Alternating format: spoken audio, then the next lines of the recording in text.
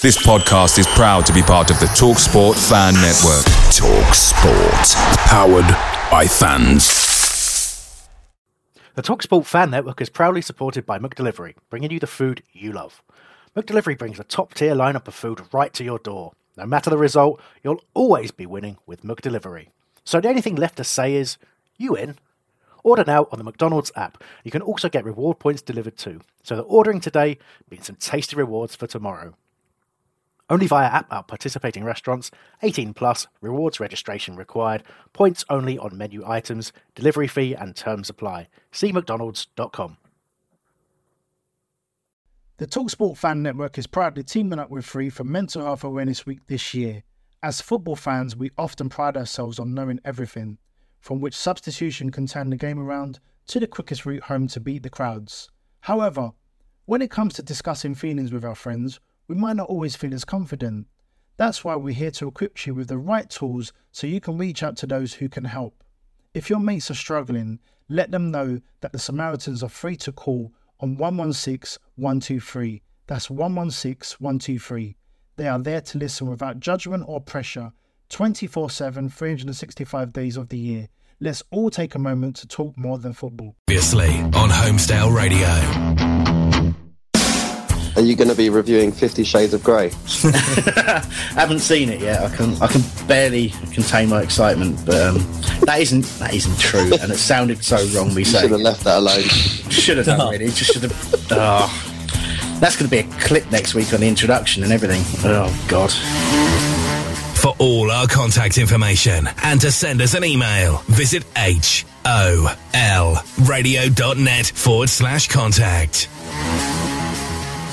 Good evening. Hello, welcome. My name is Chris Hambling and I'm your host tonight as we look back at a week that's ended in fine fashion for Palace as Alan Pardew's Eagles comprehensively saw off Allardyce's Irons in a 3-1 victory at Upton Park. There was controversy aplenty and loads to discuss for the panel tonight, and they are Ben Nagel. Evening. Nick Gillard. Good evening. Good evening. Albert Curley. Good evening. Good evening. And Terence Ford of BrandonBlue1.co.uk. Good evening. Good evening. Nick's going to be in the chat room tonight. That's holradio.net/chat for live discussion. And Ben will be teasing the Twitter community with questions to supplement discussion. Yeah, exactly.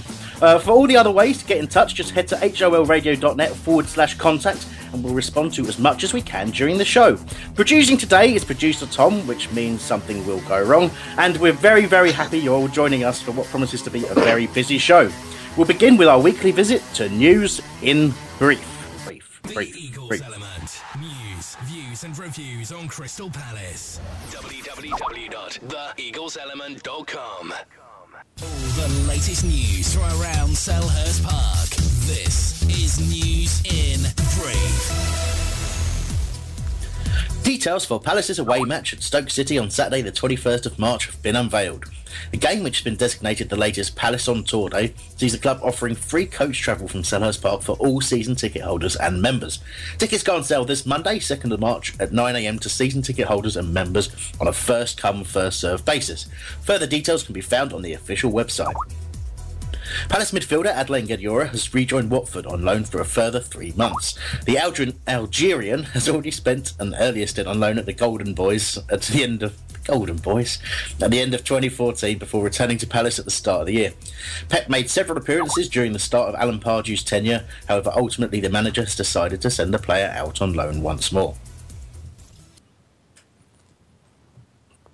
There's no out to News in Brief. Something's gone wrong. News in Brief. Well done, thanks for that, Albert. Brief. Brilliant stuff. Nobody noticed. No. I suppose there's also supposed to have been a contact jingle and probably something that's bigging up the Eagles Element. Go to theeagleselement.com for some interesting things. The jingle's better than that, to be honest. Is it holradio.net/contact if people want to contact us? It is. I said that in my introduction, Nick, but you're quite right to re-emphasise the point. And also, you're in the chat room. What's the chat room? holradio.net/chat. We've got quite a few in already. Excellent stuff. Well, we'll certainly be interacting with those later.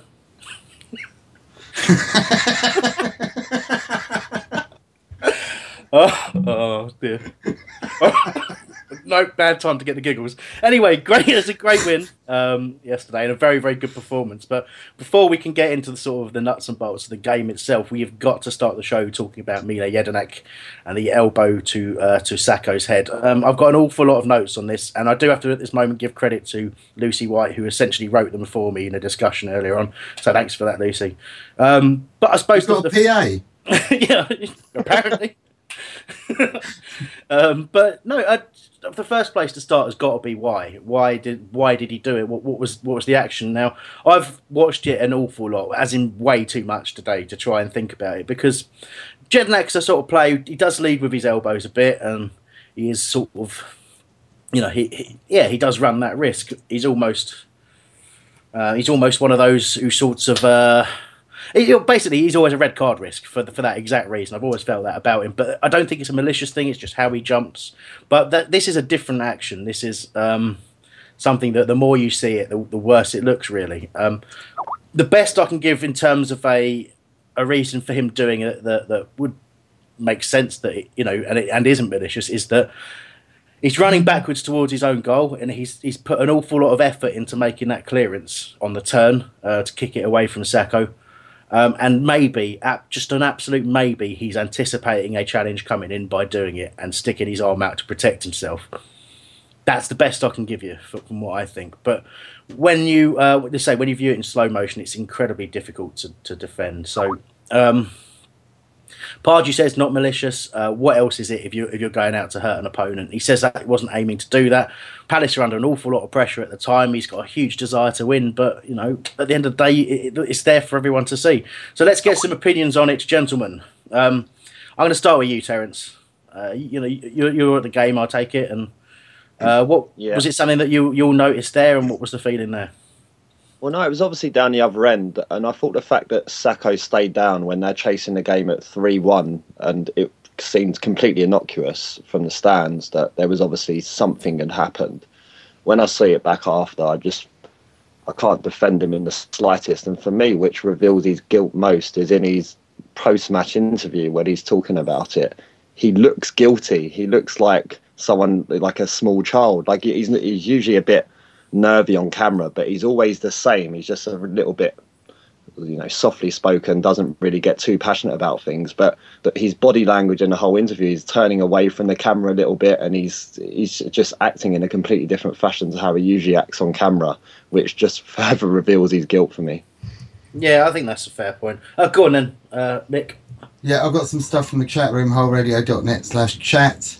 Robert CPFC, he thinks that Jedi will get banned. It's been called #JediWhack in the chat room. Brinskell Eagle controversially called it a Sydney kiss, and Dweeb said it was silly, pointless, and a bit dangerous. I think we had better expect not to see him for several weeks. I think you might be right, Dweeb. But what I noticed about the whole team, we seemed to be more physical anyway, didn't we? And But the Jedi thing, he was nailed on. He deserves to be punished for that, and it shames me to say it because it's not what you expect from him. But the players were definitely ramped up because they were a lot more physical, and maybe that's what brought it out. I don't know. Albert, you've got a pun, and then I'd like to hear your view on it. I wasn't going to say the pun on air, but Jedi shows us his dark side for Star Wars nerds throughout the land. He's done him, hasn't he? Basically, that's the only way you can sum it up. I think before the on his way back to the area, I can't think who it was. Jedi looked like he tried to go for someone in an attempt to sort of intercept the pass that leads to the phase of play that leads to the elbow in the face. So there's definitely a bit of red mist in the air.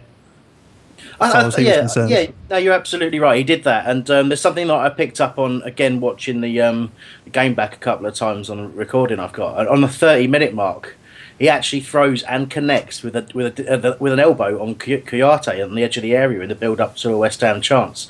Ended up with Valencia on the back post, but it's again, and he's stepped into Kouyaté and had his elbow up, and he's connected in his face. So for me, I've seen, as I said before, I've seen him make these types of challenges when he's jumping for the ball, and he does lead with an arm. But for me, if he's doing that after 30 minutes and he's still trying to do it at the end of the game, there's a lot. He's quite clearly been wound up by either something that was said, or by the fact that he's had to fight to get back in the side, or by the fact that we were under a bit of pressure at times.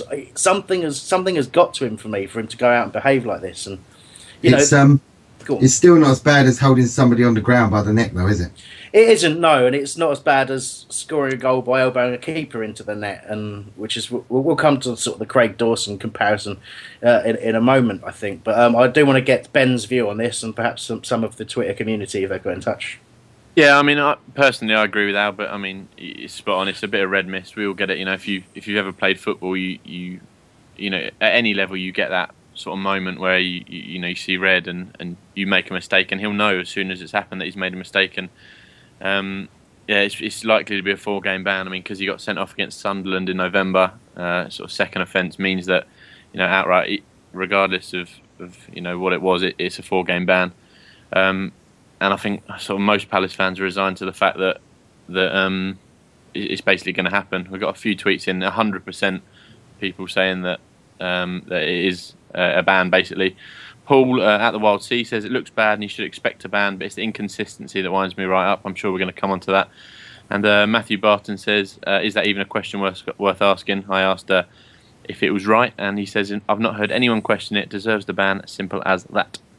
Okay, well, I will try and approach. Well, I'll put another different point of view from it in a moment, just on one aspect of it. But you're talking about a 4-game ban, and I would question, is that a fair punishment? Because if he gets a straight red in the game, it's a 4-game ban, isn't it? If you're based on the fact that he's been sent off before. So I think if the FA are going to go after him, there's a chance that they might go more. But is it a fair punishment for doing something like that? I've seen a lot worse get less bans for sure. But I mean, I'm trying to think of a comparable incident. I know going back a few years, there's sort of like the Ben Thatcher incident when he elbowed someone off the ball massively, and there's just not too many that I can actually think of. But again, it seems weird to be condemning our captain, but like I said, he definitely tried it a little bit earlier on as well, and again, as Albert pointed out, in the build-up. So. Did anybody see him interviewed after the game? Yeah, that's what Ben was being said earlier. I think. Did you say it, Terence? I can't remember now. My head hurts. Terence did. Yeah, it was Terence. For about a minute, Nick. Yeah. Sorry, I was in the chat room. I kind of lost track of what people said. It's a bit unprofessional, isn't it? Yes. Oh, okay. Since you put it like that. Okay, let's go to the inconsistency then. So Craig Dawson, elbow Speroni, wasn't punished at the time, so the FA had a chance to look back at it and chose not to do anything. And again, if you look at that incident, you can quite clearly see in the slow motion replay that Dawson has jumped and then makes a movement with the arm. So I am not in any way defending Mile Jedinak by that, but if that challenge is all right, then so is Jedinak's. In my view, I hate the level of inconsistency. So what do we do about that? Do you start trying to defend Mile Jedinak and say that it was all right earlier in the season for West Brom, so we can do that, can't we? But no, you can't, can you? It's a stupid question. Can't, not at all. Not at all. But the way I always look at it, basically, if that had happened the reverse way round and Sakho does that to Jedinak, we're all going mad. Basically, and calling him for a ban. But I think with the Dawson one, the referee did include it in his report, so the FA couldn't look at it retrospectively. Well, he said he saw the incident and decided there was nothing wrong with it.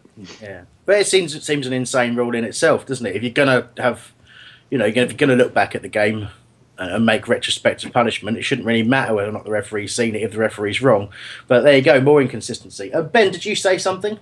Yeah, I was just going to say, I thought that was going to be your Mourinho moment then. I thought you were going to reel things off. Minute 31, Craig Dawson. I thought you were going to have a whole list of Mourinho-like moments. I was tempted, and I really enjoyed that interview with Mourinho, and the fact is he was right. And you can go back to sort of the debate on technology helping out referees and that sort of a thing.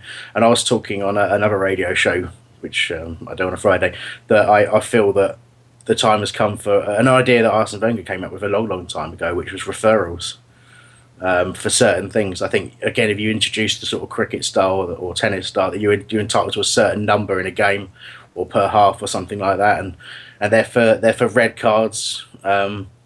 or penalties. I guess it's probably the two things that are really, really key in games. So that's probably something that I think's got to happen, because the amount of poor decisions being made these days it's just on the increase for me. And you could argue our referees getting worse, but I think the scrutiny is just greater and greater and greater. And there's something else that I'll bring up on that in a minute, but I'm aware that Albert wants to talk. No, it's been a funny weekend for referees, and we talk about the inconsistency, which is the in-game inconsistency is one thing, but it's when you look at the Wes Brown John O'Shea incident yesterday, and we can all see what's happened, and then the Referees Association release a statement saying confirming that no he saw Wes Brown make the challenge, and it's just the stonewall. There's no way you're going to get any sort of apology or any admission out of them, even when they are wrong in an incident like that. So we can talk about Craig Dawson all we like, but ultimately it's pointless, isn't it? It is, yeah. And look, refereeing is a hard job, but then so's being a football manager. And the ref yesterday missed loads. Did you see the who was a Palace player handballed it in the penalty area? I think it might have led up to the third goal or near about the goal, but it was such a blatant handball that the ref missed, and the ref missed loads yesterday for both sides. I'm going to pull you up on that. I don't remember it being in the area. The handball that was being complained about was MacArthur, but the replay showed it. Yeah, it was in the centre circle. No, but the replay showed it clearly coming off of MacArthur's head, nowhere near his hand. His hand was up, and his hand made a movement like he'd patted the ball down, but he hadn't. He was nowhere near the ball. He was straight off the middle of his head. Oh, right. So it was that's a crap. The telly. Yeah, I think so. Yeah, it was clearly off his head. No, there were things that were clearly off his head. Yeah, Nick Gussett's clearly off his head. Yes. Hey, we need some music for puns like that. Anyway, okay, let's bring this bit up. I've got a problem with the whole trial by media, but more importantly, the trial by slow motion replay. And the reason I say this is because I spent quite a large portion of the day watching the slow motion replay and thinking to myself that every single time I see the challenge, it makes it worse and worse and worse. The delay between him coming through on the challenge and then putting his elbow through. And it just occurred to me sort of about an hour before the show to go back and watch it in full speed. And it's a completely different challenge in full speed. I'm not defending it, not saying he didn't go for him a bit, but it looks a lot less like it's deliberate, that it's a deliberation to hurt him, sorry. And that I can hear all sorts of crazy sounds. I don't know if someone's blowing in their microphone or what. But yeah, sorry. For me, that the whole slow motion thing really does distort every. It's the same for any challenge really. It just distorts the view of the challenge. I don't know. Go on, Albert. I think you've said something. I was going to say no. I was going to pose a question. If you're up for the referral program where, like Wenger was talking about, and you go to a fifth official who's looking at a screen, are they allowed to watch it in slow mo according to you, or? Well, I think to gain some perspective, but you should be aware when watching a slow motion replay that it is in slow motion, and if it takes 2-3 seconds for Jedinak's elbow to then start directing itself towards the player. He actually hasn't thought for 2 or 3 seconds about doing that. It's actually, it's a split second. It's a split second of movement. And like I say, go back and watch it. Like that's my advice. If you can, go back and watch that. If you've got it in full motion, great. But even in slow motion, and just think about it, the movement he's making and in the time he's making it. Do you think it would help? Do you think it would help if the players ran around even faster, so that even in slow motion it appears normal speed? I think so. Yeah. Okay. I think, or potentially play the whole game as if they're in slow motion. That like a Benny Hill. They should all rerunning at Benny Hill speed. Yeah, it'd be more entertaining as well, wouldn't it? Especially with the music. They should play night games under strobe floodlights. That'd be brilliant, wouldn't it? These are all smashing ideas, and I really hope you guys get in touch with the authorities and try and put these forward, because it's about time football changed, and this would change it for the better. Okay, I've said an awful lot. Have we got any views on some of the rubbish I've been spouting? Ben, Terence, anyone? If you introduce reviews, it takes this whole debate process out of everything now, and it takes a bit of the fun out of it. We've spent 15 minutes debating this, and that's what football's about for me. It's about decisions and opinions, and I know putting reviews in, you're just pandering to the fact that it is a big business thing now, and that so much money can cost so much money on a decision that's wrong. But at the end of the day, that's what football's all about. And for years and years and years, everyone's debated decisions, and that's the way I like it, as far as I'm concerned. It is, and obviously a human referee is a human element, and unless you've got robot refs, then it's not going to change. That's a good idea. Robot refs is also a good idea. You're keeping note of all these, Albert, because we've got so much. I'm gonna bionic eyes for human referees as well, like Terminator. That's but their brains could still make bad decisions. We'll come back to this. Ben? Perhaps what the punishment, so instead of fining managers for slating off referees' performances, they should make them ref a game. That'd be fun. It would, yeah. Mourinho having to take on the whistle for a game. Would Neil Warnock run round with his hands held up to his eyes like glasses for the 90 minutes just to make sure he was seeing everything? I reckon so. Look, there's so many things to say. Arsene Wenger. I didn't see that. No, didn't see that. He'd just be looking at the ground. Yeah. Ben, I think you were going to make a sensible point. Yeah, just on Terence's point about sort of taking the fun out of it. There was so much discussion about goal line technology a few years ago, and now that's come in, and even then there were people saying that they didn't want it because it was part of the fun of it, and part of football. Decisions are wrong, decisions are made that change things. And say a review system comes in like you were talking about, Chris, then you just get the same thing. In 2 years' time, we'll have a new point that people have latched onto that needs to change, and it will just keep on like that. And I think goal line technology, fair enough, but I personally don't think you can bring in a system like you were saying. I totally see that argument. Yeah, go on, I think they nailed goal line technology though. It happens instantly, and it's hard for any other decision that takes place on the field to make that decision instantly. You would have to look at multiple camera angles on all other decisions, really, with the exception probably of offside. So all right, it wasn't so. Go on. I was going to say, take that point of view, and I completely understand it. And obviously, bear in mind, I mentioned penalties and red cards only. Any time a penalty is given or a red card given, there's an ensuing melee of arguing and pointing and running over to linesmen, and it probably takes a good minute and a half before a penalty to 2 minutes before a penalty is taken, and a good minute to minute and a half before a player leaves the field to play for a red card. I'm just thinking in that minute and a half, having a referral, you're not talking about 10 minutes of like you are in the cricket of watching the big screen replay, but I'm just talking about a brief referral to someone at the side of the pitch. And like I say, then players could just stand there for that minute and a half waiting for the correct decision. Yeah, my big fully agree.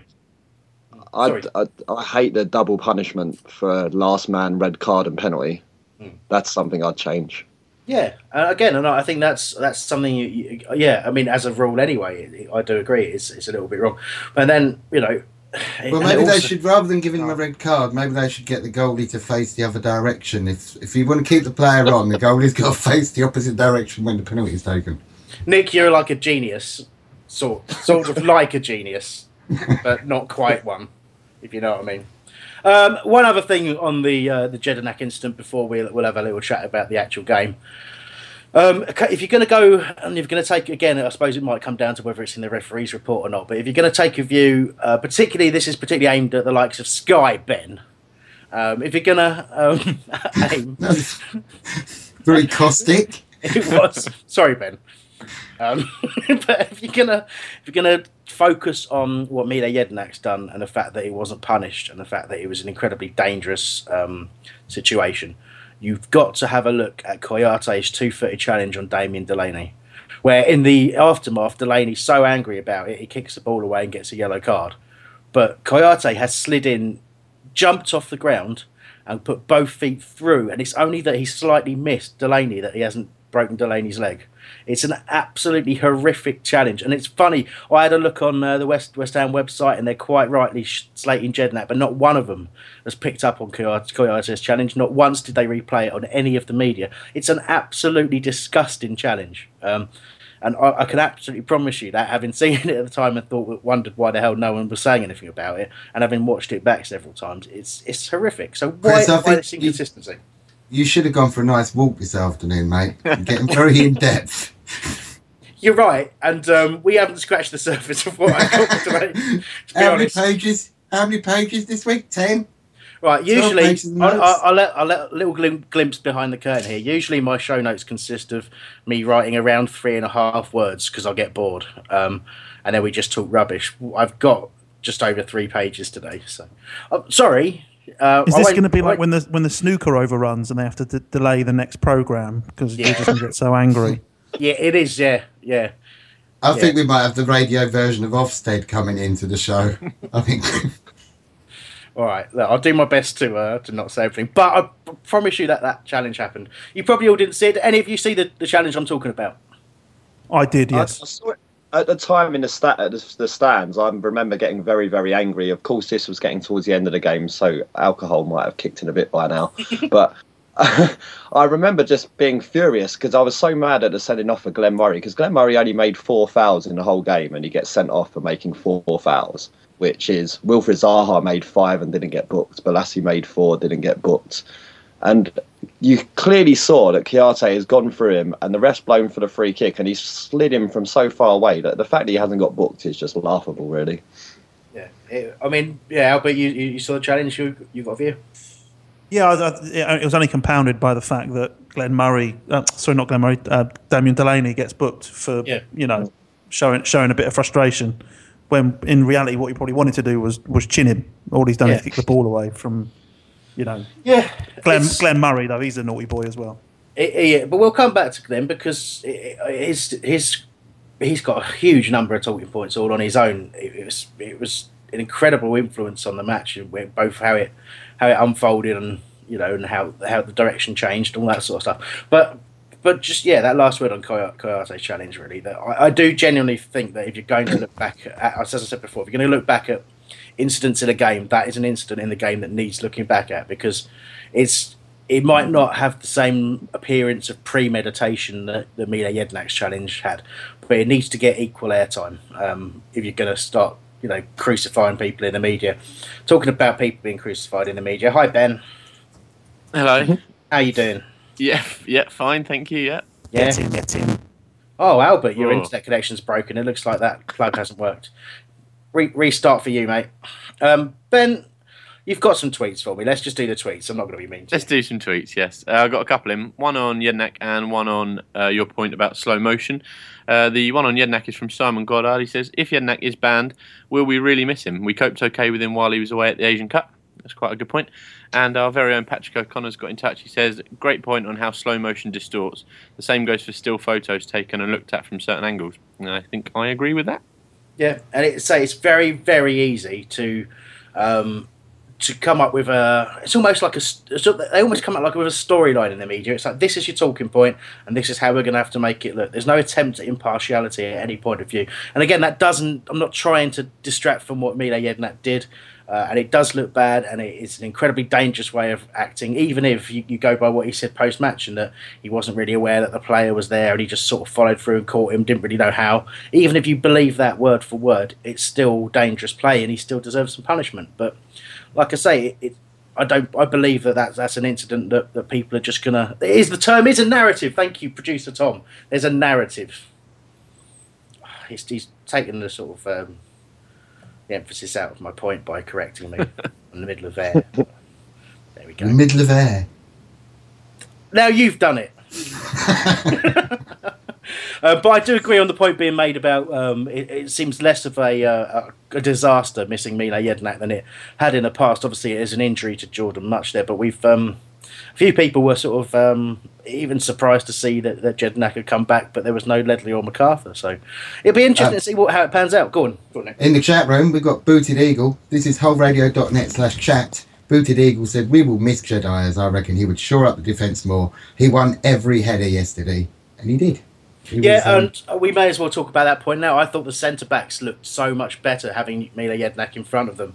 And it was great to see that when we were defending set pieces, that Jedinak sort of went in between Dan and Delaney, but all three of them were very vocal in keeping the line and putting their arms out. And the organisation was great between the three of them. We looked so much more solid with Jedinak in there, definitely.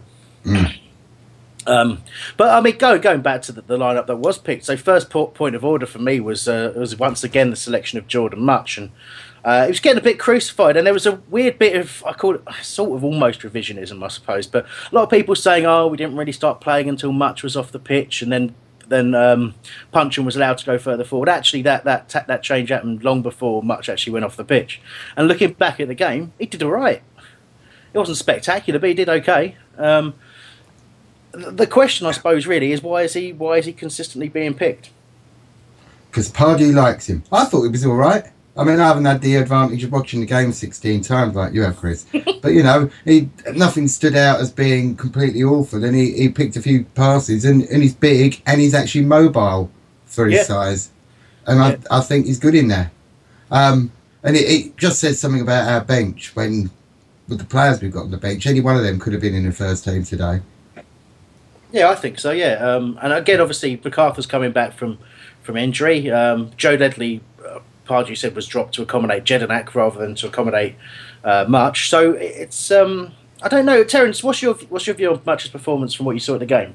I think the reason he plays him is because there's just we said it a couple of weeks ago. There's a completely lack of creativity from the central part of our midfield. Obviously, that's changed since we've put Puncheon in there in the last couple of games, but from Ledley and MacArthur, I think they account for 2 assists between them for the entire season, which is just not enough. So that's what makes us sort of a narrow-minded attacking side in terms of we're always going down the flanks to try and get in the balls, and it makes us predictable. So he's put Much in there to try and get some more creativity out of that central area, and I think he showed in flashes against Arsenal that he had that little pass in behind, the cute little pass that you need to unlock defences from central areas, but obviously putting Puncheon in the middle has added that element as well now. But I think that's why Much got the nod over MacArthur or Ledley in there. Go on, Nick. Do we know how long he's out for? Because it was apparent from what you say. You know, you're right. He is a creative player, but we did get better once he went off. And I don't know whether that was because he went off or because MacArthur came on. I'm still not convinced that was the case. I don't think there was this sort of linear moment between Much going off and MacArthur coming on the pitch that made us better. The moment we got better was when Puncheon actually woke up after about 25 minutes. Truth be told. Yeah, that is probably the truth. Actually, just going very, very back, Ben. Yes. Just going very, very back. Please stop pointing out how stupid I'm sounding. Ben, you've written something. Yeah, right. Basically, we were talking about Kouyaté just really quickly. I've retweeted the tackle for anyone who's listening but hasn't seen it or wants to watch it back. Go on our Twitter at HOR Radio and you can watch that back and make your own mind up. Oh, brilliant! Yeah, so that was retweeted off of Simon Goddard, Cov Eagles account there. He's shared us with the 2-footed tackle on Damo. Very, very interesting. So make your own minds up and see if I was right when I was ranting about it, sort of indirectly earlier. I've got chat stuff as well. Go on, Nick. Oh, I got to read it. Alan Pardew plays Jordan Much because he can pass the ball accurately. That's from Brimscore Eagle. Where was that? Where was that, Chris? Where did we get that from? What's the web address? Brimscore Eagle. No, I mean, but that wasn't a tweet. That was from the chat room. How did we get into the chat room, Chris? holradio.net/chat. I feel I've got this like an out of body experience at the moment. I don't really know what's going on. It's all sort of derailed in the last couple of minutes. Hello. Hello, Albert. No, that'll be why. There he is. Yeah. Okay. Good stuff. Let's reset everyone because it's gone a little bit all over the shop. Obviously, we talk about Jordan Much being picked, but why he's being picked. I think the biggest factor for me is that Jordan Much is lacking match sharpness. Okay, and the only way of getting in match sharpness is to play him on a regular basis. And people are quite rightly arguing, are we in a position where we can do that? My answer to that is yes, we are. It's not, and until obviously now he's injured, it might change things, but we were very much in a position to be giving him that game time, because the idea that he's offering absolutely nothing is for me one of those sort of internet message boards fallacies, in that he just, quite frankly, he is contributing. He is linking play. He's not done anything spectacular. He's not done anything out of the ordinary. He's not smashed one in from 30 yards or given anyone a direct assist yet. But he's solid and unspectacular. But he's contributing. Albert. Yeah, it just sounded like you said phallus there, but we'll move on. No, I think just backing up what you said, he needs match sharpness. Ledley's looked tired for me in the last couple of games. MacArthur's been injured. Jedinak's obviously still on the back end of the Asia Cup. I don't think anyone can, you can't knock Pardew for starting much because he does need to get up to speed. And as you've quite rightly said, the only way to do that is to chuck him in. Ben? I don't think it's helped him that he's come in without playing a huge amount of games for QPR, and he's not. When you buy a player and they've been excellent for their previous club, and you sort of think, it's a fantastic signing. He didn't play an awful lot for QPR in sort of the last 6 months, year or so, and I think that hasn't really helped him. So he's not coming in with a really high expectation from the Palace fans, and he's got to prove himself to Palace fans because potentially they haven't seen too much of him in the past. No. So I do think, like you say, he needs a bit of game time. He needs a chance, really, and potentially, if Jedinak does get a ban, that'll be sort of his chance to get a foothold in the team and really prove himself over the next month. Yeah, again, obviously depending on the severity of the injury, it looked to be like either a thigh or a hamstring strain. By the way, he went off the pitch, so we could well be missing for a couple of weeks. Yeah. We've had a lot of problems with muscular injuries in the leg as well, in the side, particularly hamstring injuries. And I don't think our pitch is helping people in that side of things.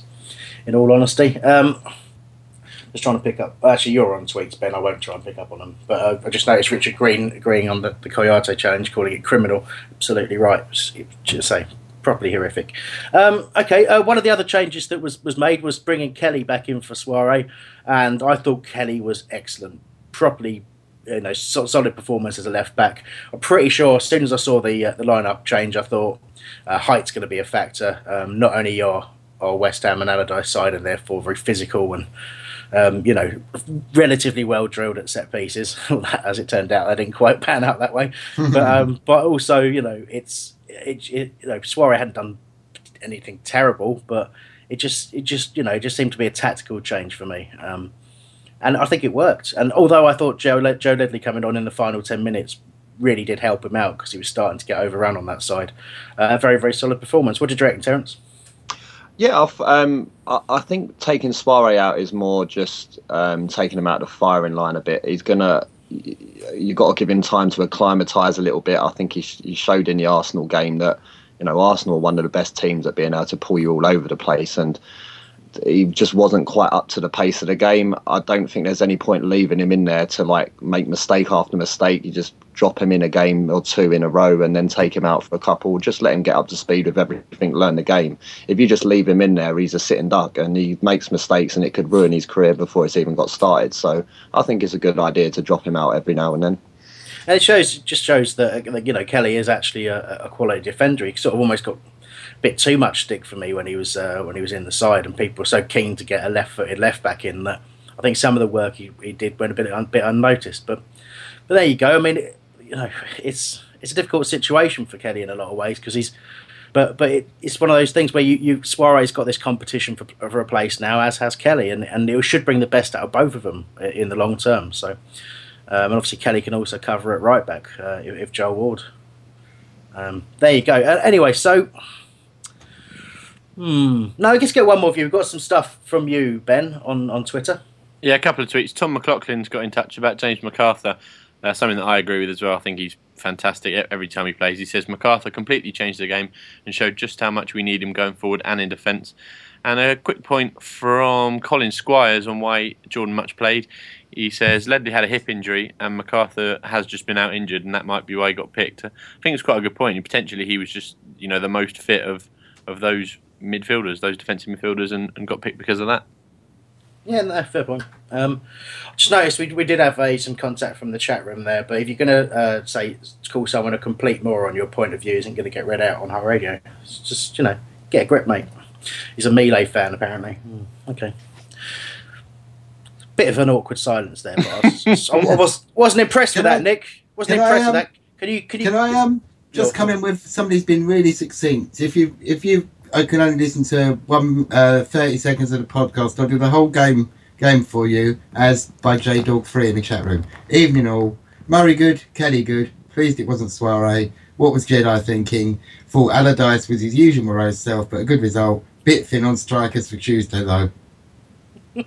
All right. That's it. You got 3 pages of notes. We'll go. Thank you for listening. We'll see you next week. Good night. Hey Ben, don't steal my goodbye. Sorry. Okay, look, going back to let's talk Glenn Murray. It's a good time to talk Glenn Murray. Great to see him get a start. Obviously, get sent off to give the full mix. But we'll talk about the goals first. Obviously, deflected header. Then a great diving header. And I want to mention now, I was doing the commentary on the Eagles Element Twitter account, and a West Ham fan was on one of our sister accounts was moaning about Glenn Murray for diving, and he's like, Murray is such a diver. And I replied back about 10 minutes into the game, actually. Away days are great, but there's nothing quite like playing at home. The same goes for McDonald's. Maximise your home ground advantage with McDelivery. You in? Order now on the McDonald's app.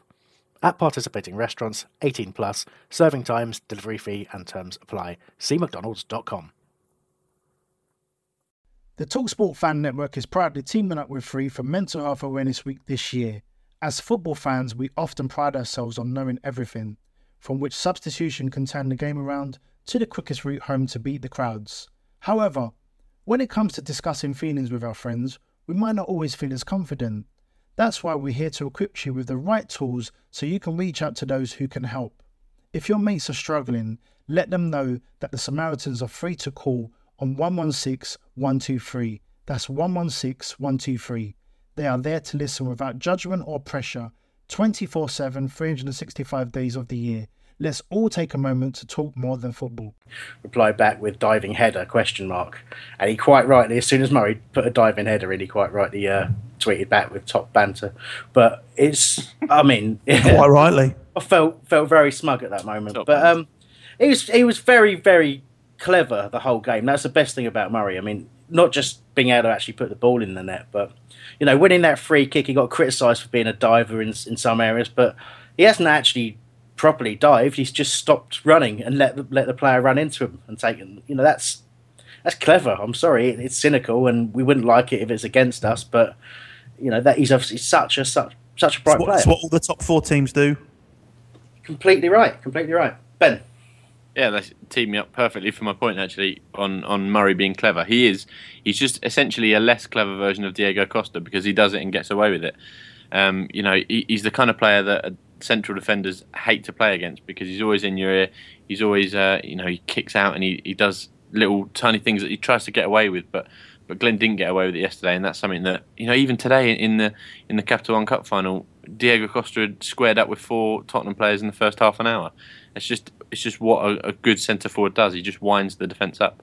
Yeah, he occupied, again, we talk about this thing of a lone striker trying to have to occupy a back 4 on his own at times, and that's what Glenn Murray did. And he was, you know, very, very isolated at times, particularly early in the game when we weren't really playing so well, and looked a little bit patchy up there, sort of, again, and I suppose probably his first yellow card is an example of what I mean by that, because it's a little bit of a loose touch and back in towards his own goal kind of thing, and he's just swung a boot at it and kicked Kouyate in the knee. So it's a little bit, you know, that's the sort of thing that I'm talking about where I say he's a little bit patchy at times, but as soon as we got into the game and we got midfield close to him, his link-up play was superb. He got in on goal a couple of times, and you know, every shot at the target, okay, a bit too much hitting to the goalkeeper, I suppose, if you're being ultra critical of him, but you know, he was a real danger and a real pain for that defence the whole time. Nick?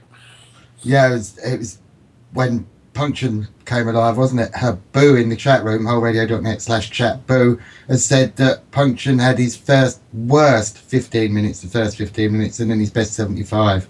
And it's exactly right. He was giving the ball away a lot, according to King B, and then suddenly he started to play brilliantly, and without him we wouldn't have scored the 3 goals because he set them up. That's right. Set them up. And it was just not telepathy, but Puncheon knew where Murray was going to be, and Murray was coming either side of him. So yeah. Murray was making the runs, confusing the defence, not doing the same thing every time as well. So no, you're right. He was getting himself about so much. And that first goal, that's the softest first goal I've ever seen, but it was on target, so it is, isn't it? Yeah, no, you're right, Nick, and you're right in the sense that we almost can't talk about Murray without talking about Puncheon, because it was the two of them getting their play close together, and I completely agree with the comment that Puncheon was shocking for 15 minutes, and I think again watching the game back, he sort of played himself into it after half an hour, but I mean even about 25 minutes he was still played a loose pass backwards and put the West Ham winger in on the left hand side. In fact, West Ham winger, I think it was the overlapping Cresswell to be precise. But yeah, he just couldn't find anyone with his pass, and he just looked a little bit out of it. But as soon as it clicked for him, it goes back to what Alex was saying last week. It's like having Paul Scholes in there. He's absolutely phenomenal. I'll talk about Puncheon in a little bit, but going back to Glenn Murray, if we're going to talk about how well he did, the goals he scored, we've got to talk about those fouls. The first foul is a yellow card. But it's very, very early in the game, and on 8 minutes into the game, Sakho does the exact same thing on Delaney. Delaney clears the ball, and then Sakho goes in a good couple of seconds later, clatters him. Delaney gets up, doesn't make a fuss, no yellow card. Glenn does it. Okay, it's a bad foul, and he's effectively volleyed a guy's knee, but you've got to be consistent yet again we don't see that. But it is a yellow card. And what about the foul on 30 minutes, guys? What do you think? Is he? Well, Albert, you've asked a question in the chat there. Is he lucky? You got all Marino on the 30th minute. Like I thought he was going to go on that 30th minute challenge. I'm really cynical, and the problem for me, as good as he was yesterday, and obviously we won the game. He won us the game, but it could have been a very different story. And what I found frustrating is the fouls he was committing.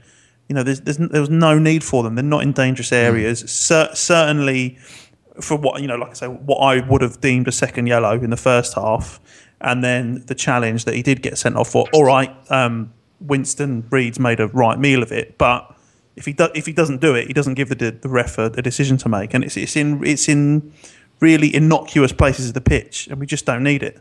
And he pretty much said that himself at the end of the game, Albert, didn't he? In the interview, he said, "I gave the ref the opportunity to send him off." Yeah, again, this is the point. And he was told at half time not to make any stupid challenges, and he said that he managed to do that.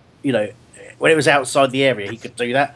But he said he physically couldn't resist. It was a reaction when he's in the area, and there's a sniff of a goal or a sniff of a chance to get the foot on the ball in the area. He just couldn't help himself. He couldn't help but put that challenge in. But going back to what you were saying earlier, Terence, he didn't actually put in that many bad challenges. It's just every challenge he made seemed to be a fraction of a second late, and to catch the player in sort of quite a bad way. But yeah, they're cynical, aren't they? They weren't honest challenges that were slightly mistimed. They were, again, the swinging a leg out and kicking someone in the leg. Like, no need to do that.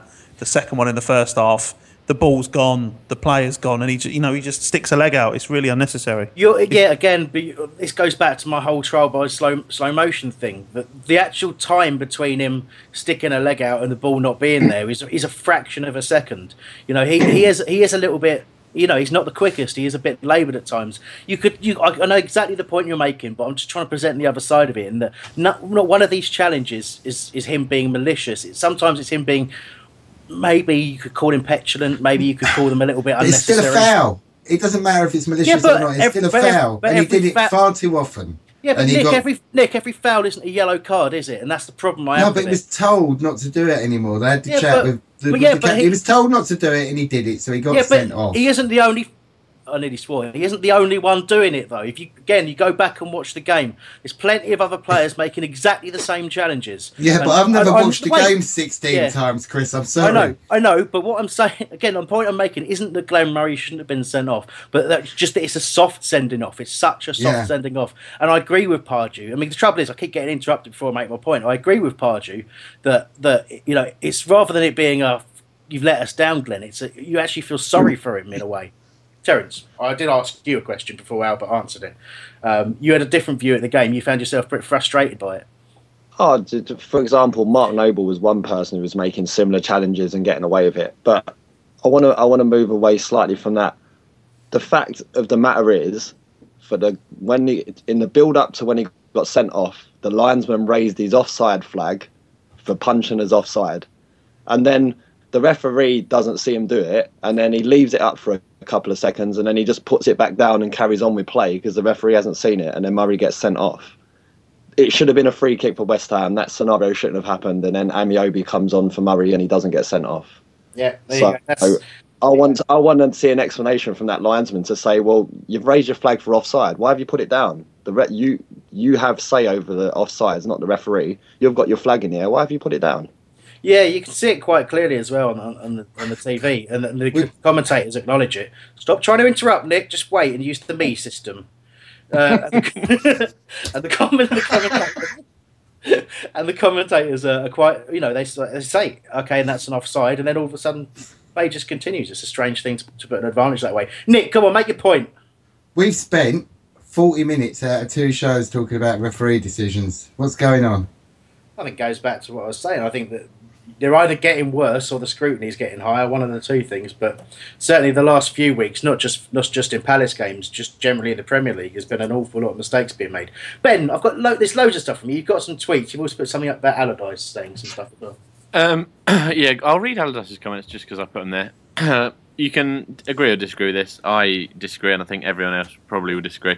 I think Glenn Murray could have been sent off in the first half for the number of fouls he committed. He was lucky to stay on for that long. We should have had a penalty for the foul on Diafra Sakho, and it should have been a red card for Mile Jedinak too. That would have made it 3-2, and then you never know.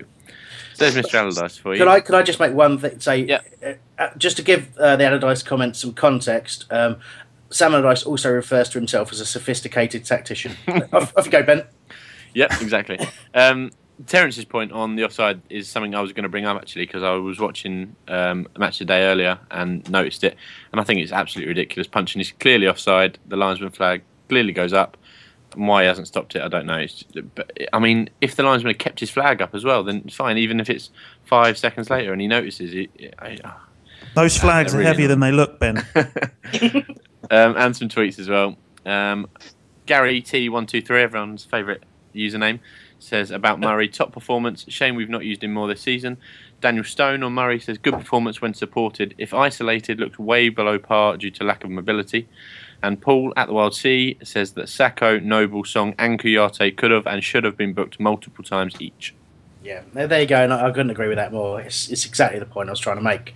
The Glenn seems to have been the one that's perhaps been done it more noticeably, but he seems to have been the one that's been picked out by the referee. And then Murray again, he picked his words a bit carefully, but he said he felt that the referee was just waiting to send him off. And as soon as he got the opportunity, he took it. And but there you go. I do think it was right to send Glenn Murray off in the end, in all honesty. And he had a final warning, and he'd accepted that final warning. Everyone had spoken about it, and in a way, I suppose the question is, although Glenn Murray's accepted the sending off and we've kind of accepted it off, do we think that the ref actually handled the situation with Glenn Murray well? Do we think he did the right thing? I don't know. He let him know where he stood. I think that is the right thing to do. Like, credit where credit's due. Like, if we don't agree whether they're fouls or if he's been booked for 2 times for 4 fouls, whether that's right or not, the referee told him this is where you're at. If you make another foul, you're off, and it left him no doubt there. So I'm okay with that. Yeah, no, I think that's pretty much where I was thinking when I put the question down in my notes.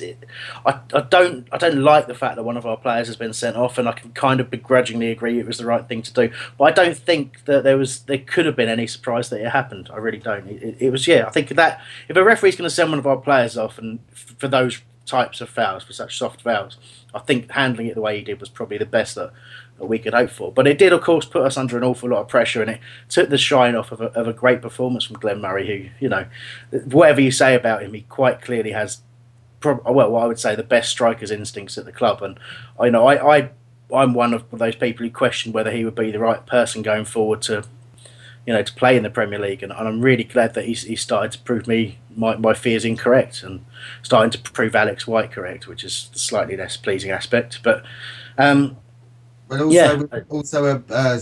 Gel always said, if you cross it, he will score.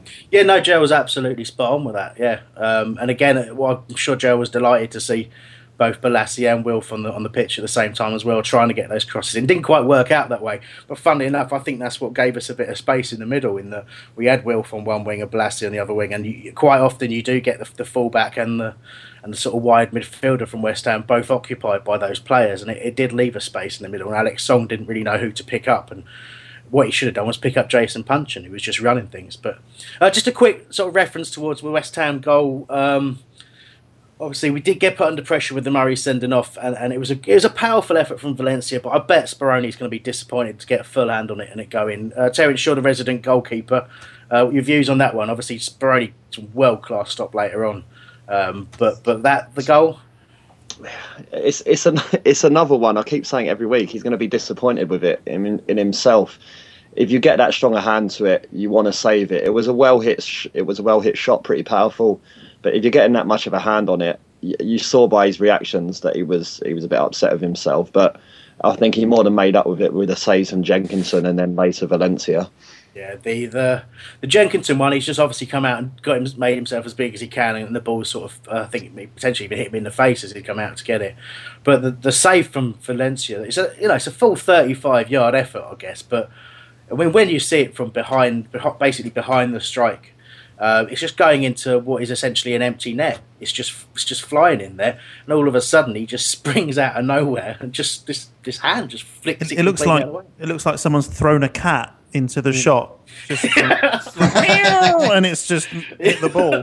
It is, yeah, and that is someone should definitely do that with a video. But it's a phenomenal stop, and I'm so happy to see that from him because, we have. I suppose you've got to, certainly doing what we're doing, talking about Palace every week, you've got to at times question him, and the worry is always, as I've said before, at some point, we're going to need to replace him. But when he brings a save out like that, there's just no. I don't really know. Again, you can't say for certain. You don't know if Hennessy would make that save. You don't know who would, but you know that Jules can, and it still is making a save like that.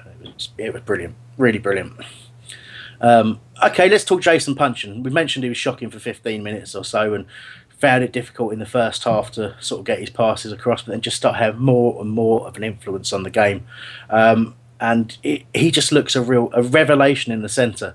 My view is this: that I've said that out wide, and I've given him some criticism to a point, and I know certainly Joe on here has given him a bit of grief, and quite rightly at times. And we all know he's one of, if not, he's up there with Schumacher in terms of our technical players, in terms of the ability. And for me, when he plays out out wide, I've said before, I think he slows the game down at times because he wants to cut inside all the time. For playing out on the right. Playing central, he's already in the centre, and he looks half a yard quicker, and he's running with the ball, and no one really can get close to him. He was absolutely superb. Is he the player we always wanted Johnny Williams to be playing there? I know what you mean. I know exactly what you're talking about. The sort of rolling behind the striker, this sort of player who's buzzing around and sort of putting his foot in where he can, but basically is the one who's trying to create everything. And going forward rather than sideways. Exactly, yeah. Always looking for the forward pass. Didn't always come off, and like I say, I don't want to see him making too many backward passes again after those first few minutes in that game, but there's in terms of his ability in the ball and his ability to pick a pass out, and again his set piece delivery was absolutely brilliant. He's just absolutely and a bit of statistic that came up during the game. He was the first Palace player, this was after the second goal, first Palace player to get 2 Premier League assists in one game since Lombardo, and then he got a third. So I don't know if there's anyone's ever got 3 assists. It was the only Palace player to ever set up 3 goals in the Premier League, for sure. There you go, brilliant. Have you got any further sort of views on Puncheon before I make my last point on him? Yeah, I have. Out wide, he's so one-footed. It's ridiculous. I've only noticed it properly in the last sort of month or so. But he never wants to touch the ball with his right foot, and he will turn in circles just using his left. And it's not necessarily a massively bad thing because he's effective with his left foot. But now that he's moved in to the centre, well, now that yesterday he moved into the centre, and Arsenal, he's what did you say? I said and against Arsenal, of course. Yeah. It's another level, really. He sort of moved up a level, and I don't know whether that means that he should permanently be in there or whether he's still a winger. But I like pace on the wings, and a lot of Palace fans are the same. And when you've got Balassi and Zaha there, you've got that pace, and like you say, Chris, Puncheon sometimes slows it down, and just his style of play, really. He's got fantastic close control, and he does a different job to Zaha and Balassi. But yeah, I really, really liked him in the middle yesterday, and that shows by the fact that he had a terrible first 15 minutes, but still managed to pick up man of the match at the end. Okay, I've just noticed how much of the chat I've missed from people saying me and various other comments. Nick, have you got anything from the chat room that I've missed? Something from a quick game that I'm not allowed to say. Yeah. No, it's got a bit doolally in there. Actually, they're all talking about Jerry Murphy and other old players, and I think it's because Gel's in there. It's suddenly got all old school. It's like Capital Gold in there suddenly. I think you've made a faux pas there, but anyway. Okay, my point I was going to make on Puncheon, if no one else is going to say anything else, is what are his England chances? None. None? Yeah, I don't think he's got a chance. No? Really? Do you genuinely think he can get a call? You don't think a player having that? Okay, early days for him in the centre. Pardew referred to it as a new position for him, so I think he's going to get plenty more opportunities before the end of the season to continue playing there. If you're talking about England naming potentially experimental squads at times to see which players could potentially come in, a player playing at that level in the Premier League, having that level of an influence on a game, he is English, and he is one of our best players. So why on earth wouldn't he be considered for England? Okay, he's a Palace player, and they have to work a bit harder to get into an England squad, but he's got to be one of the on his game. He's got to be one of the top performing top talents in the Premier League. That's English, surely. The top performing top talents, mate. Right. Sorry. Tom, can you disconnect Nick until 5 seconds before the end of the show? Thanks. Right. First of all, right. You've got far too many notes, Chris. Your PA, I hope you're paying her well. You've worked really hard this afternoon, haven't you? I have indeed. Shut up now. Do you think his age goes against him a little bit? I mean, he's 28 now. Nick Gussett. Yeah, I think that is definitely. He's definitely not 28. That is definitely having an effect, his age today, I can tell you. No, on Puncheon, he's 28, and there's players. I mean, Harry Kane hasn't had a call up yet. He hasn't played a game for England yet, and someone like that who's been better than Puncheon this season, surely a player like him is going to be first for a call up. Well, yeah, I mean they're different positions, really, aren't they? I'm expecting Harry Kane to be named in the squad next time round, but I'm just saying, if Jason Puncheon produces those sort of performances, am I insane for saying it? Well, when are you talking? I mean, there's a game in March. Are you saying that Puncheon should be called up for that? If he kept up this level of performance, potentially, but maybe it's a game too soon, maybe. But I think he's got to be under consideration. I'm just saying it because where else does he go from here? How much better does he have to play? How many people who can play are there in the England squad who can play the game like he plays the game? Well, I think that decision can't be made yet in the position he's playing. Currently, nobody has a plan for Puncheon in that position when they play Crystal Palace because it's a new thing. When it starts to become a regular thing and teams start to actually put in a plan to defend against him, that's when you actually tell how good he is in the position, because at the moment he's just being given free rein in there because teams are not planning for it and it's completely open. That will work in our favour in the long run because if they have to close him down, it opens up space in other areas of the field, and if you want to leave space for Balassi and Zaha, go ahead. But in terms of an England call-up and moving that far ahead in playing in a central position, he needs to do it for a little bit longer in there and when they have teams planning against him, for me. Okay, it's actually a really, really good point, and I enjoyed that immensely. You're right. He has got, certainly in the game yesterday, he had so much space in the middle there. Purely because, like you say, no one was really picking him up, and the focus was on stopping our wide players. So that's a really good point. But I genuinely do feel that he's one of the most talented English players in the Premier League, and that for me is one of the criteria. Is the criteria, isn't it? Playing in the top division, nationality English, a lot of talent. It's just consistency of performance. If he can keep influencing games the way he's influencing them, I generally feel he's got to have a shout. And I don't. As long as he stops having those sort of first 15 minutes, because he's got to do it consistently. Yeah. And stops having off-field antics.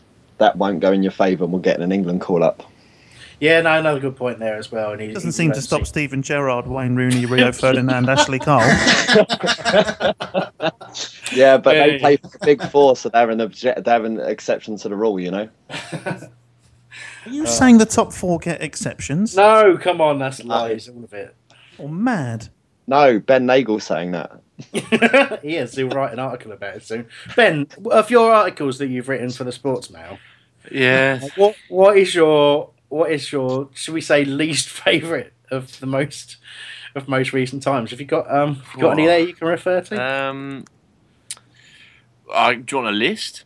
No, well, no. I'll tell you the one that I told you earlier, right? So today, I worked at the Mail, and the headline of one of my articles is as follows: Match of the Day commentator Jonathan Pearce soaked by Emirates sprinkler ahead of Arsenal's game with Everton. Oh, what happened? Tony Cruz presents Best International Music Award to singer Ollie Murs at Golden Camera Award ceremony in Hamburg. Ben, I'm so proud of you. You've come from Homesdale Radio, and you've... I got one more. Right, okay, go on.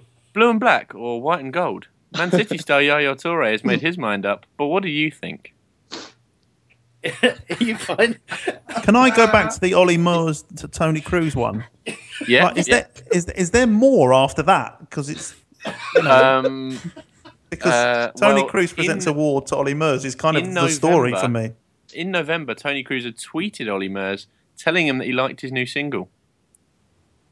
That was part of it. That's it there. Sort of. I'm really okay. Ben, I'm really enjoying your work, Ben. Can I just sort of regain some credibility and say yes, you can. Yeah, I do proper articles as well, and that's I only sell my soul a couple of times a day. You do, Ben, and I am genuinely very proud of you. Other newspapers are available. Dues, Ben, don't listen to them. Pay your dues, mate. don't listen to what they're saying. Should we tell our listeners what we were going to call this weekly? No, right. Please, I can't have you do that pun on air. It was weak. So, anyway. Chris, I'll tweet it. Yeah. Chris, can you clarify how many pages we are through your notes? We're most of the way through. I've deleted several things that I just felt that I would perhaps be over-egging certain puddings. Sounds sexy. It does, really does. And it's made me hungry. Just two of my favourite things. Set pieces. We still moan that we can't take a corner, yet apparently we've got the most goals in set pieces in the Premier League. Joint with Arsenal, correct. Pretty phenomenal, really, isn't it? Not all set pieces are corners, though.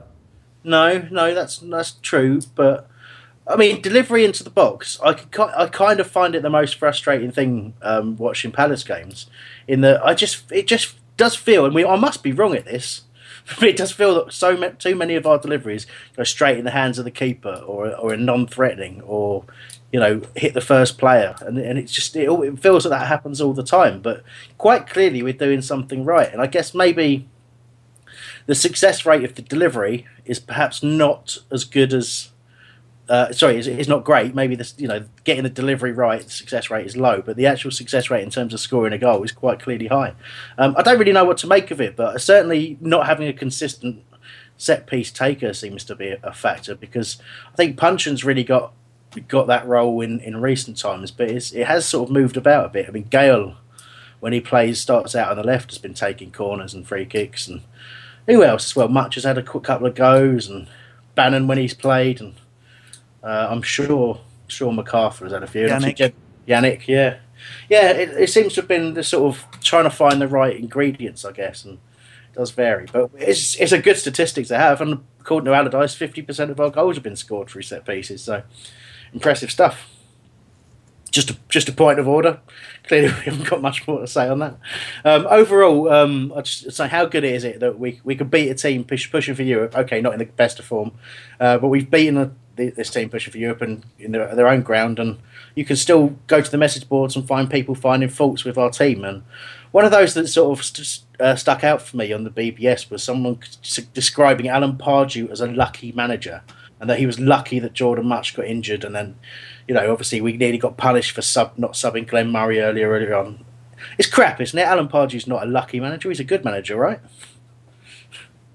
He's a good manager. Good for us at the moment, isn't he? Yeah. So on that, style of play. He has changed it, hasn't he, Nick? He has. And he's rotating players as well. So where we'd be looking for a set lineup every week, we know we're going to get a different lineup every week, which is good. It shows he's thinking about each game as it comes. Cliche, sorry, but he's playing against whoever he's playing against and picking them.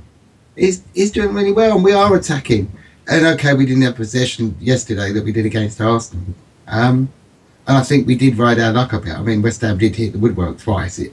Another day, it could have been a very different result. But we're playing with confidence. We're going forward. We're not afraid to go forward.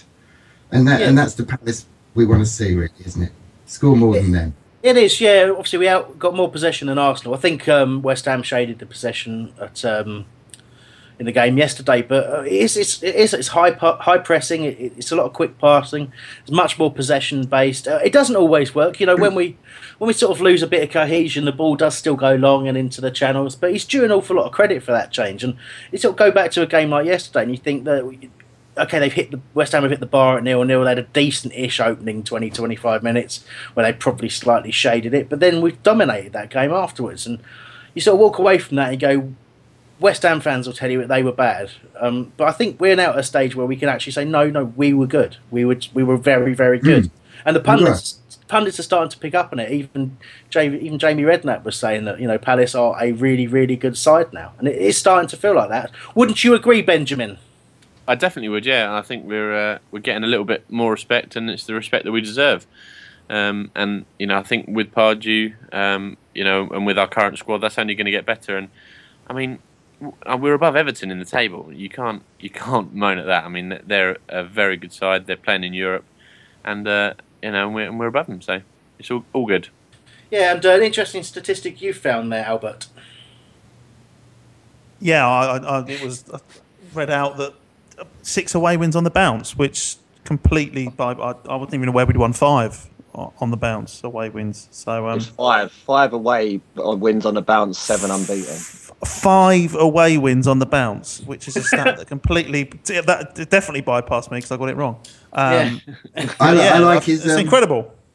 It's fantastic, isn't it? And I wish I'd go to more away games. I genuinely wanted to go to West Ham yesterday, but I thought I'm paying 43 quid taking liberties, 25 quid each for the boys, and it was quite full.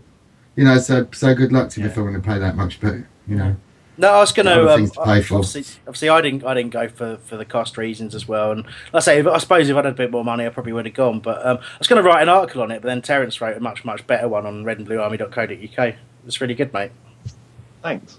No worries. Should read it, everybody. If you haven't, read it now. No, not now. After the show, and Terence will retweet it. There you go. And I'll try and remember to retweet it from the whole radio account. Can we hear Albert's Jonathan Pearce Robot Wars anecdote, please? Yeah. Well, there's not much to it really. Just Ben will still write a story about it. Go on. Okay. No, just after that game at Stockport, we were getting back in the car in some dodgy car park on the outskirts of Stockport. Jonathan Pearce was probably about 50 yards away, getting into a car and being, high on adrenaline and probably only about 15 years old. I just didn't have anything better to say than I just shouted Robot Wars at him. That was it.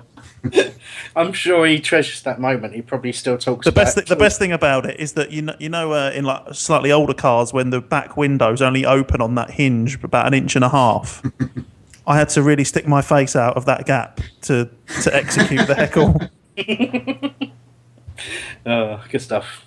All right, well, we're grinding down to a halt. We've got some 4-word reviews to come in just a moment. Talked about the style of play there. But just want to have a quick lean towards... before we have a quick lean towards Southampton, what do you think about, certainly with Jordan Much going out, getting injured, what do we think about Guedioura being allowed to leave? Go on, Terence, I'll give you this one.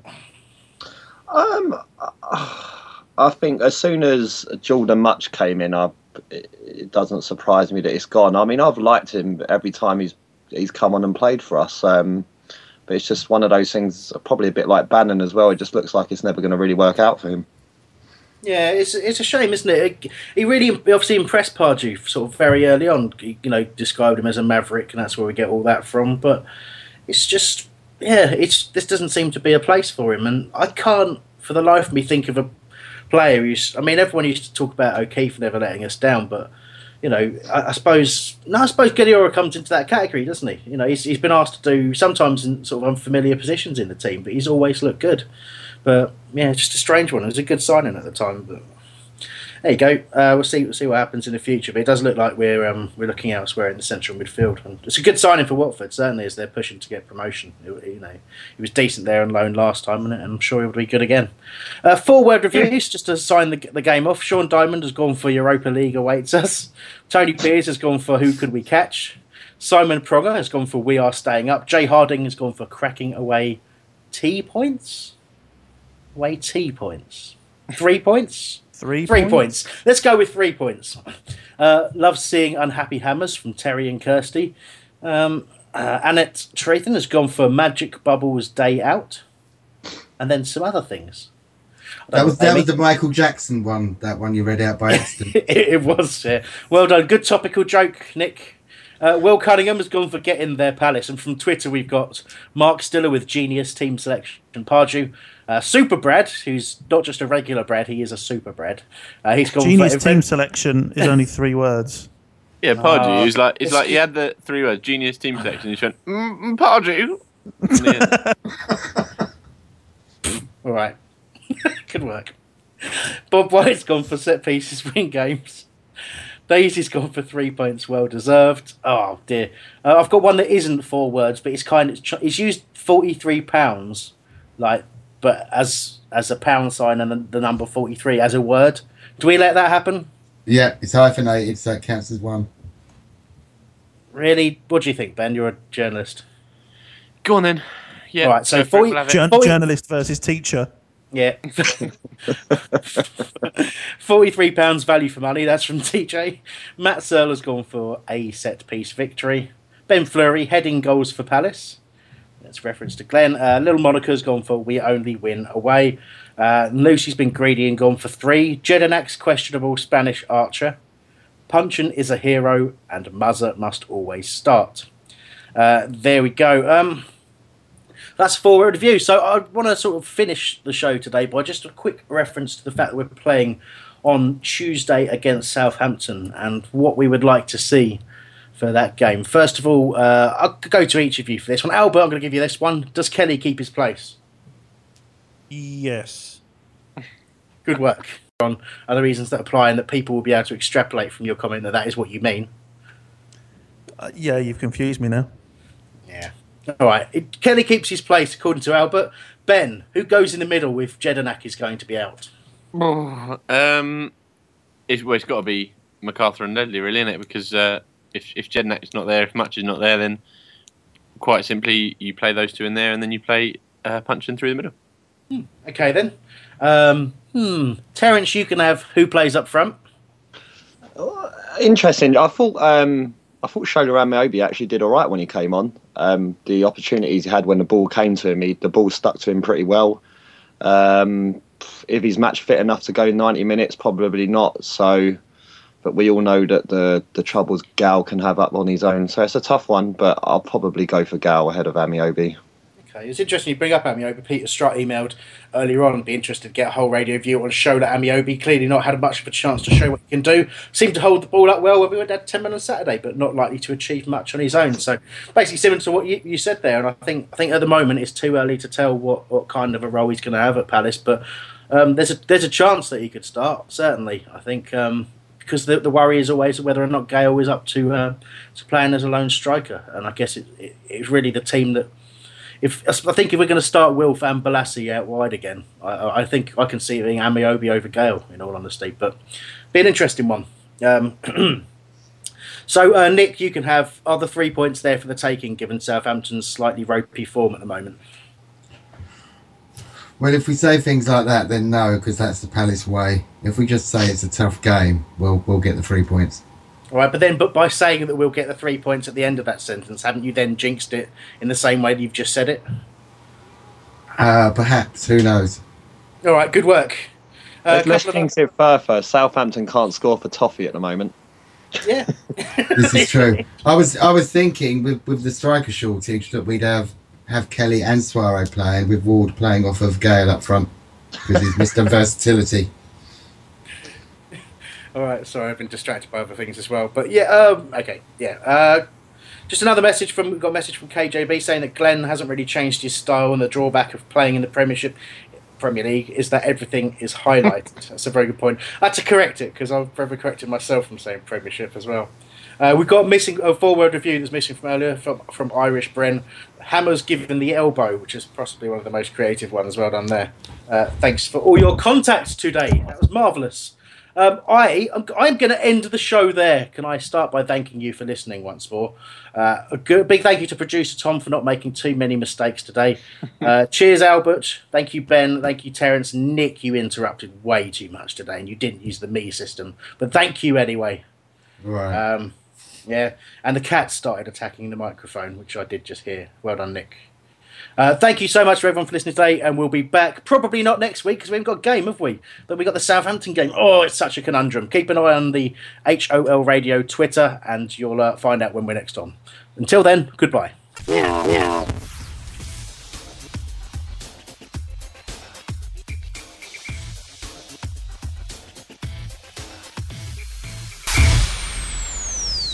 The Eagles Element. News, views and reviews on Crystal Palace. www.theeagleselement.com. The TalkSport Fan Network is proudly teaming up with 3 for Mental Health Awareness Week this year. Beyond the pitch, beyond the results, we're here to connect fans, getting them to embrace the highs and lows of supporting your club, because we're not just fans, we're a team.